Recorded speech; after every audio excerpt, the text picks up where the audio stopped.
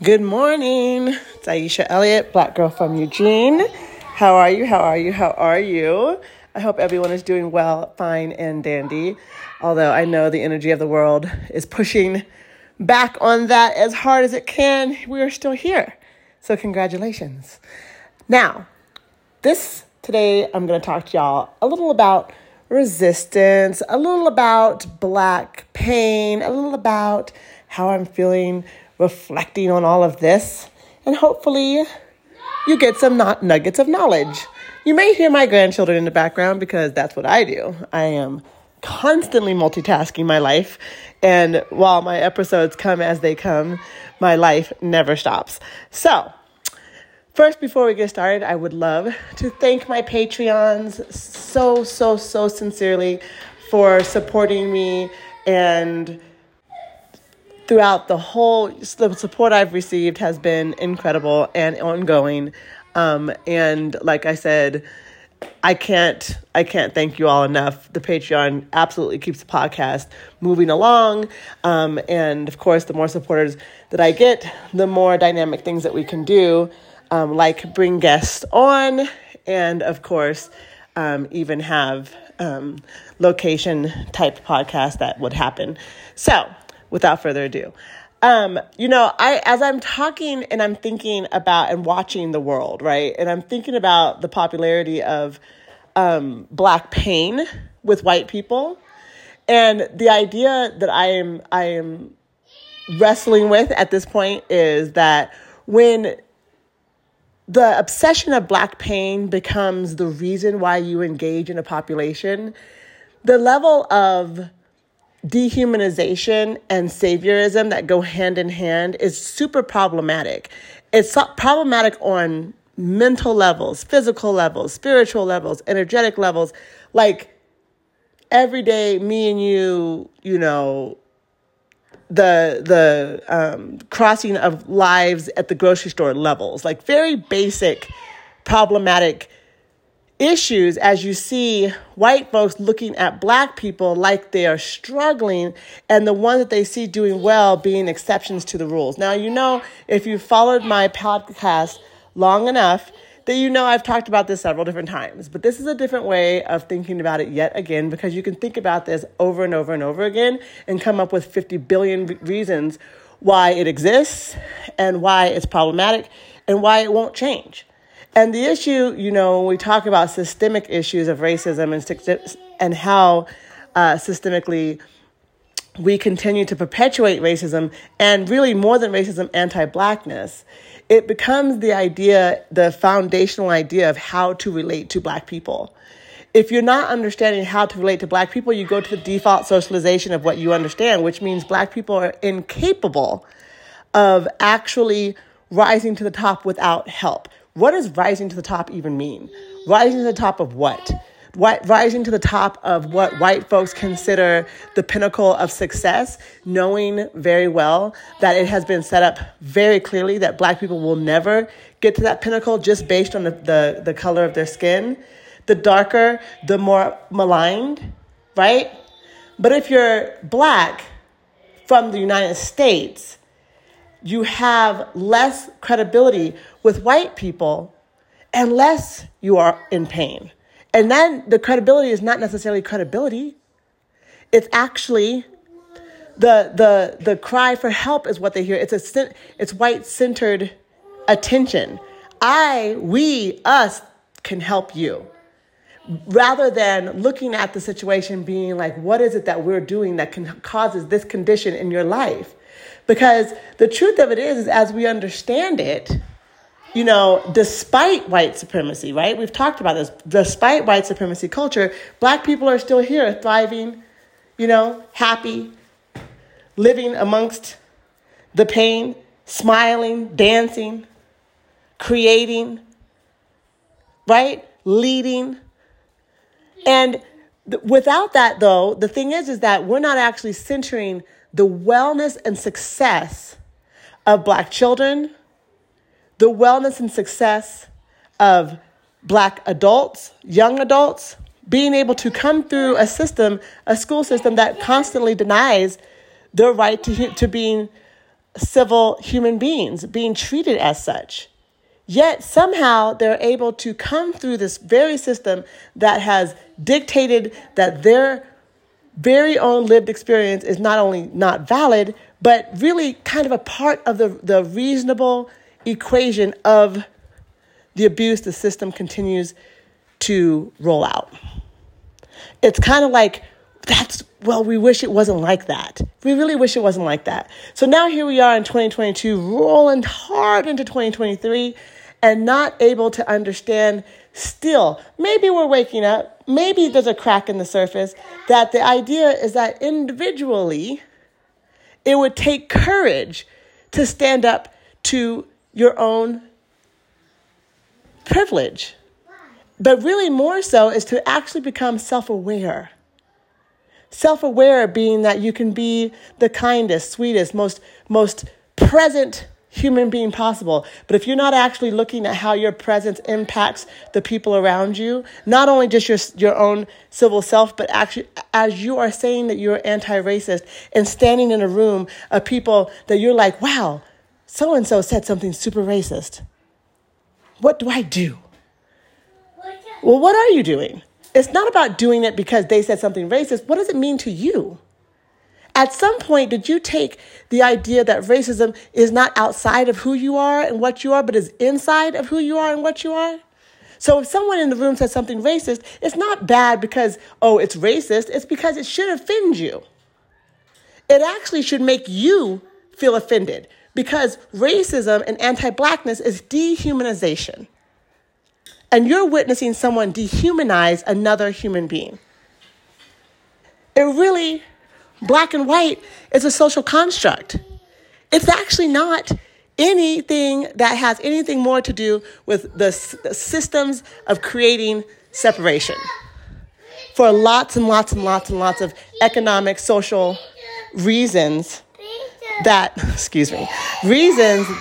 would be able to maintain this hierarchy, maintain this oppression that we're discussing, right? So when it becomes anti-racist, it's not really something that you're doing or that you're interested in and that you're reading more about and that you're like really finding it fascinating. It's really about you and how you show up for what you believe in. And believing in something is not being interested in something. It's a commitment to what it really means to be present in other people's space. The space is not, you're not ownership to the space. The space is supposed to be equitably equitably shared, which means that the rules and regulations are to be what? Not centered around one person's benefit or one group's benefit. So when you're sharing space, and sharing space to me means the grocery store, the movie theater, the classroom, the damn road, right? I mean, honestly, like the way that we share space, the way that we see each other, the way that you see yourself in alignment with Blackness. Now, is that a weird concept? Whiteness, white people's existence being in alignment to Black people's existence? The problem with that is that constantly the narrative of the Black existence is coming from deprivation, even from Black people, right? Even from Black people. To be able to reflect on our own consciousness in the mirror of whiteness is a disease and a problem of oppression. So when do we begin to come from a space of, Black-centeredness? And that Black-centeredness comes from a place of joy. When is it okay that, actually, let me stop there. Let me think about the people that you follow on Instagram who may be pro-Black or who are Black, who are culture critics or who are leadership, who are anti-racist, they're authors, they're therapists, and they're Black. And a lot of them talk about the injustices that Black people endure. What if they flipped the script and just started out talking about the joy of Black people? Would you be interested? Or are you relying on them to tell you what white people are doing to them, even though you are a part of that community and that privilege? Is it possible that other white people recognize the privilege? And then we get into this idea of like, well, can white people teach other white people? I don't know. Yes and no, right? There is a level of this discomfort that white folks need to get to by hearing the information from black people. But again, let's flip the script and let's say, what if in 2023, black people aren't sharing pain anymore as a currency? Perhaps we, just talk about joy, just talk about how we exist in this world spiritually with music, with creation, with science. Watch the numbers fall. Watch the money just drop out. White folks aren't paying for that. They want pain and distraught. They want pain and distraught. They want to hear the pain. They want to know how they can be centered in helping that. They want to know how they can be centered in helping black people's pain. Not understanding that the issue is that they are needing to be aware of how they contribute to a system that is not budging. Every time that there is not a question asked, if you know something's going on and you don't say something, you're contributing. If you see something that is inherently inequitable and you go, dang, that is messed up, did you hear? You are contributing. I'm not asking everyone to be a hero. I'm not asking everyone to jump and put their bodies in front of the bullet. But, however, you're witnessing the bullet land and people who have no power at all to stop it. And that's gross. So what I'm trying to say is that it doesn't take a whole lot of courage to realize that you're participating in dehumanization by witnessing the ongoing practice of separation through access, separation through resource, separation through practices, normalization of oppressive wording, oppressive phrases, normalization of oppressive practices. And if you really don't know what practices would be oppressive, I need you to pick up a book. I need you to look around. Just look around. Well, there are more black people showing up. Are they staying? Do they engage? Are they happy? This is not for you to ask. This is for you to witness, right? Just be aware. So, there's a lot going on locally, where in Eugene, there's a lot going on nationally, where there has been all this super performative changes going on the corporate level, hiring DEI specialists and advisors like myself, and wanting to get to the crux of the problem. And then when you get there, realizing that it requires a systemic change for your business, it requires a personal change in your approach, then all of a sudden people go, yeah, I totally want to do that, but we're just going to do it like this. Well, it's really uncomfortable to do it like that. I don't know. That's really going to take a hit on our business. I'm not sure how that's going to work. Yeah, that's all performative. The thing is that when you decide to be anti-racist, you're talking about systemic change. You're talking about actually conducting business differently. You're talking about a high level of creativity to literally recreate how a system is operating to systemically exclude groups, even with their best practices in line. Even then, is it problematic? And if you don't have a specialist to show you, if you don't have an advisor to show you, you're going to make the mistakes. The thing is that you also have to understand what to take on such a huge endeavor as in recreating and deconstructing a racist culture in your life, in your business, in your everyday, in your gym, it's going to require a lot of yourself showing up to the work. And for the person who is assisting you in that, lived experience is absolutely essential. Lived experience is absolutely essential. I cannot emphasize that enough. So when people are hiring, white-bodied DEI folks or advisors, the backup folks are not centering the lived experience of people of color, then you got the black person up front and all the white people behind them. I cannot tell you that anti-blackness is not academic, right? The crux of the lived experience is not academic.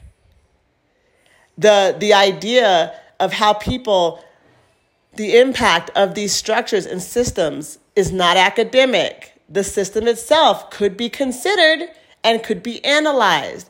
But when you take the experience of racism and anti-blackness and try to analyze it like it's coming from a book, you're missing the point. You are dehumanizing a whole group of people that are all around the world. It is not academic. You need someone, and you need to pay them. Not $50 an hour. They are taking on your emotional baggage and having to create it in a way that your fragile ego can hear it, which is a part of the job, but that's also why it's a part of the pay. It's something that any DEI specialist or any advisor that I know love to do. We love to do it. We love to do that. But we will not do that for pennies on the dollar. It requires a lot of time. It requires a lot of centeredness of your own trauma. It requires a decenteredness of that trauma. It requires the space to take on other people's trauma and to not absorb it. That's a skill set that, when being used to the benefit of others, deserves to be paid for the time. So, I feel like on the very basic levels of this kind of stuff that you really need to start understanding that if you're looking at something with an anti-racist and you believe it's an anti-racist lens, I would love for you to double check yourself and decide whether it's the lens you're trying to say is anti-racist or are you. Because it does not matter. It does not matter if you think you're slapping a lens on top of it, if your mind still is coming from a white supremacy cultured lens. You're going to read that equity lens from a white-centered space. Missed the point. You see how that works? It does come down to you. It comes down to you. It comes down to white folks who believe that they can meander through a system that is inherently and factually built on racism, and you can just meander through like it doesn't affect your everyday. And like what you do with people of color is not coming from that lens. Just because people of color have learned to deal with that and with you does not mean that you're doing it well. Every time you're talking about this is about you, and this is about how you show up. This is about you bringing in racist tendencies. Trust me, white supremacy culture, we all, like I say in my trainings all the time, we all have a relationship to racism. White supremacy culture, at some level, all of us practice it. We all practice it for different reasons, different ways. Our relationship to racism is different depending on who and where and how we have been socialized in this community or in this society. However, that does not mean that, some people have to get to do something different than I get to. It's not about looking at what other people, it's about looking at you and how you see yourself operating within it. To have a group of people, like I can't get over some of the podcasts that I have done about particular groups within a particular community of Eugene, Oregon, and having like what would be considered, Black-centered spaces just by the title, and puppeting the Black folks in leadership by their white counterparts. And people know it. Black people know it and don't do nothing about it. Like that to me is evident white supremacy culture and internalized oppression. Don't want to make the stink. Don't want to be that one person who's always, it's all right. I mean, she don't do everything, she's there, but she doesn't make all the rules. She's not even supposed to be there. So anyway, I'm just out here thinking about it all and just realizing, well, I'm not just realizing, I'm just sharing that, the idea that we actually have this system of internalized superiority, this awareness of internalized superiority, internalized oppression, and how it comes out in our behaviors. And I find it fascinating that the most poignant work around anti-racism really is about self-awareness and self-preservation and basically how psychologically we show up, how psychologically we process. But yet we keep talking about racism as if it's academic. Like I said, like it's outside of who we are and what we do and how we think and how we literally interact with each other. We have brought it into who we are. It is a piece of our existence. It's a piece of our self-identity. It's our self-identity. And that, if we are not actually addressing that part, we really are going to miss the roots of the issue. Right? I mean, we have to go inward. Courage and fear go hand in hand in the deconstruction of this culture that will inevitably keep us separated. And as time goes on, in this particular time, the extremes are becoming more and more poignant and dangerous.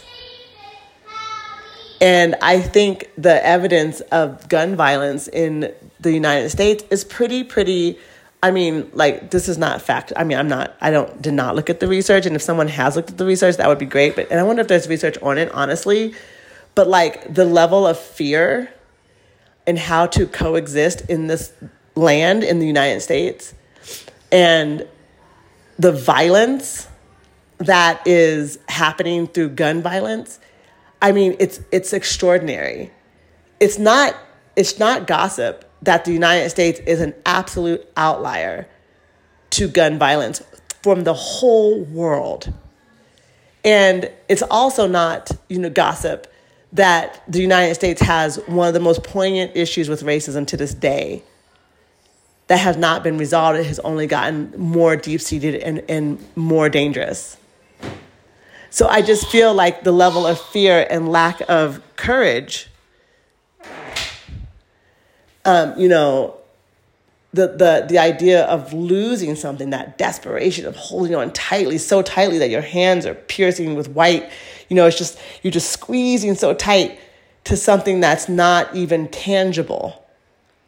It's literally an idea that, if we split, if we share, if I have to give up something, then I will lose who I am. What would I be? And not even seeing how that actually equates to what you're saying that Black and brown folks are. They are without what you are holding so tightly. So are you saying that you cannot be like them?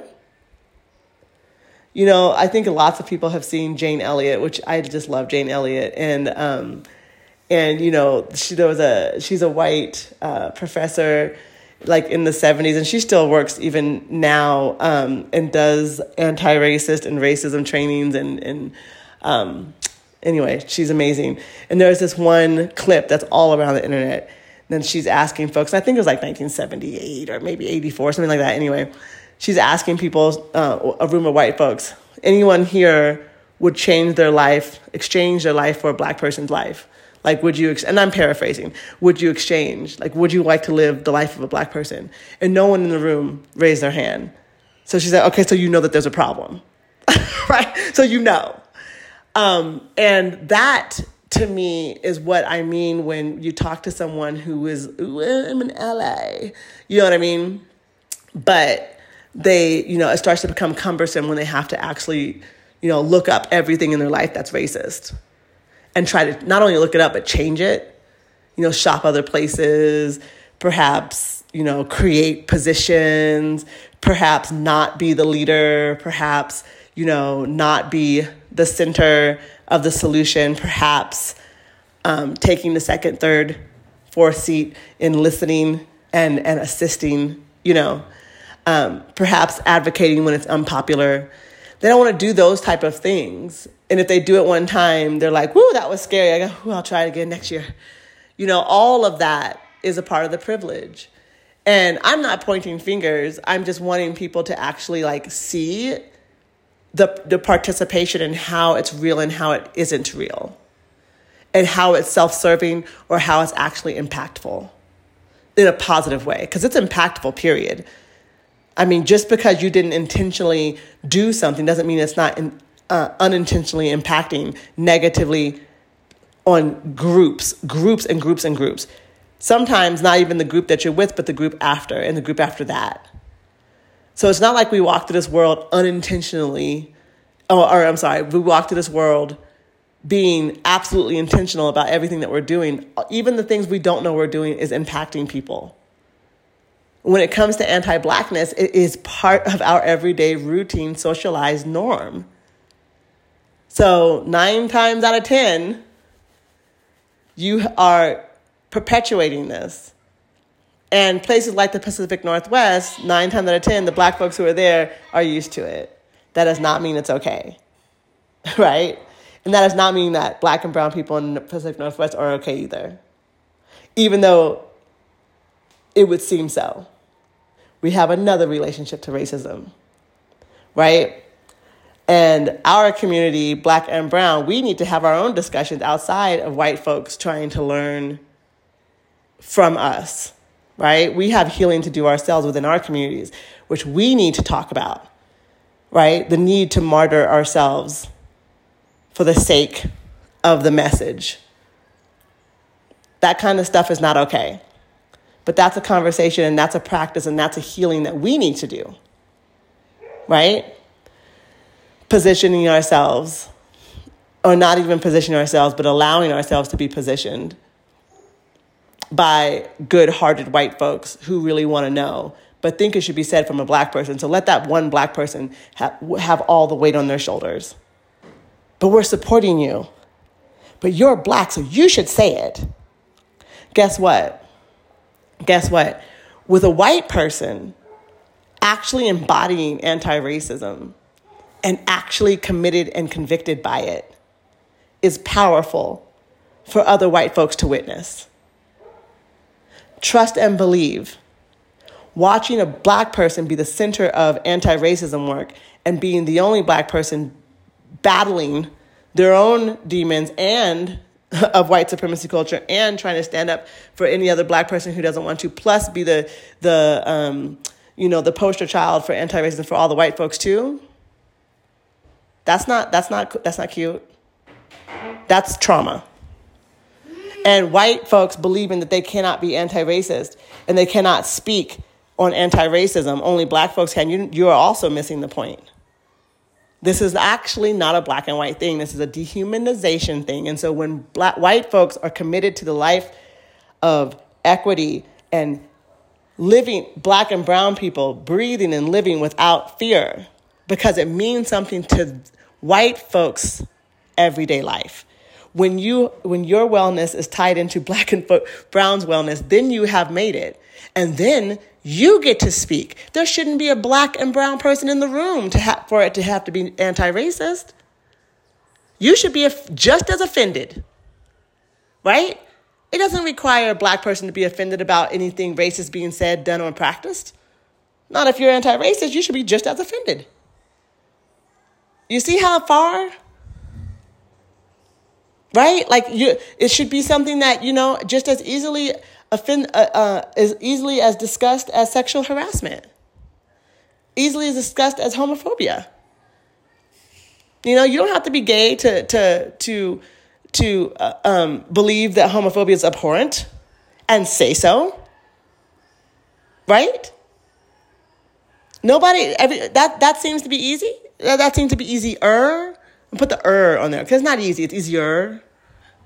So I'm just encouraging a reflect, because as we move into 2023 and into these midterms, I'm telling you, the whiffle waffle of the internalized understanding of racism being a human problem that was created and then perpetuated, if we don't start to really get behind that, and not necessarily behind it, but get it in us, we are going to lose this fight.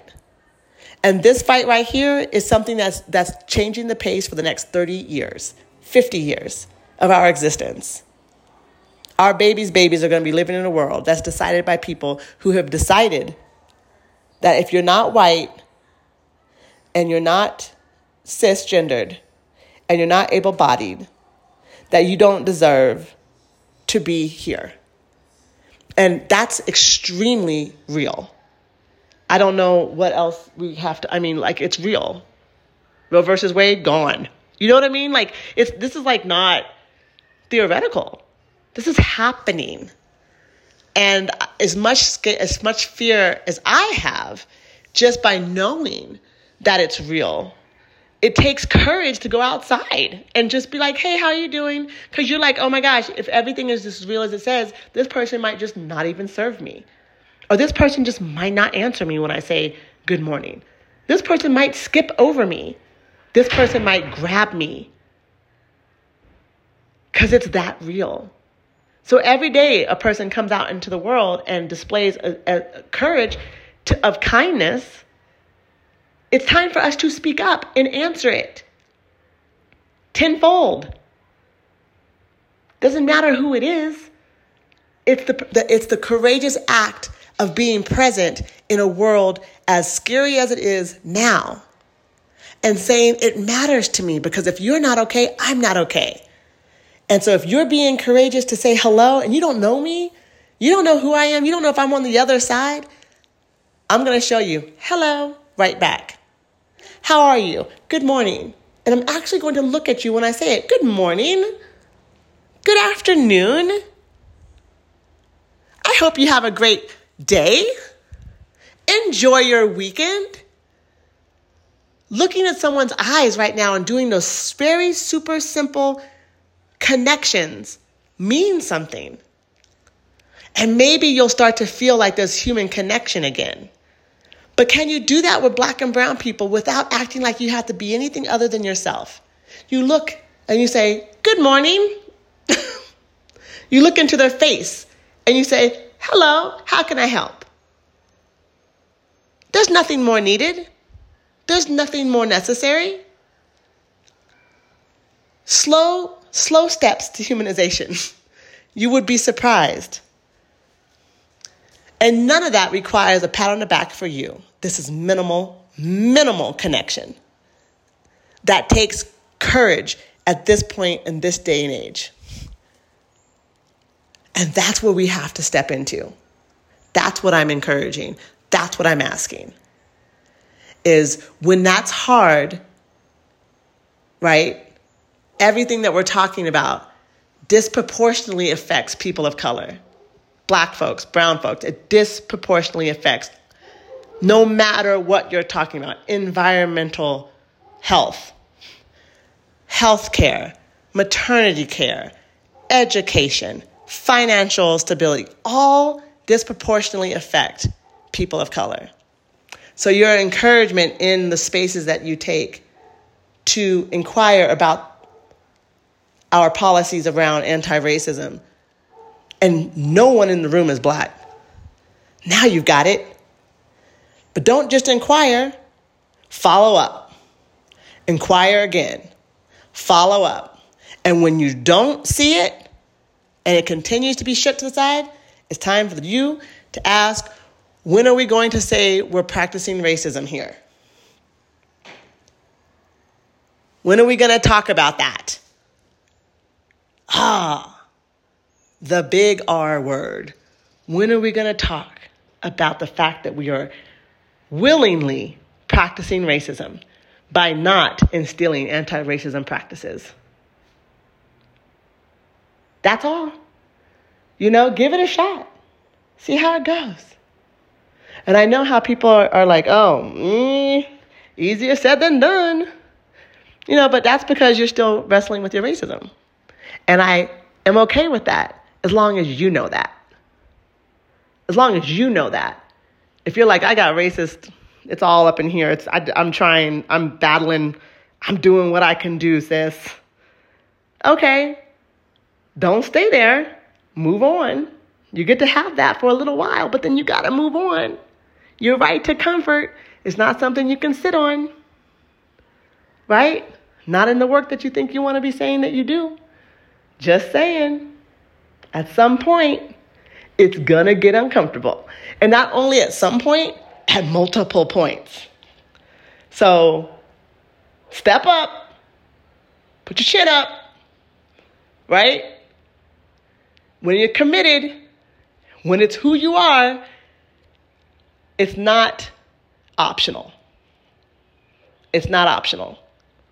So when you witness practices that are steeped in white supremacy culture, I want you to check yourself first. And I want you to figure out what the feeling is that you're having. And then I want you to decide where in your anti-racist, self-proclaimed body that you can be effective in the space within your own body, right? Within your own practices. How do you stand? That's like, and then there's like 50 billion steps after that, but I would love to see that happen. That is my request. Anyway, I hope you all are having a wonderful, wonderful week. As you probably know, I am doing my podcast as I can bring my podcast up, and it's usually about every 2 weeks or so. I'm definitely working on a more regular schedule, and so I absolutely appreciate your patience and your understanding, and especially as I'm working through this transition and move and all of the things that I've got going on. I so appreciate the idea that you all are really backing me up and staying with me through this journey. So thank you again. Please, please, please be kind to yourself and others. It's the best thing that we can do for the whole world. And I know it's not easy, but it's absolutely essential. So, Black Girl from Eugene, and I'm out.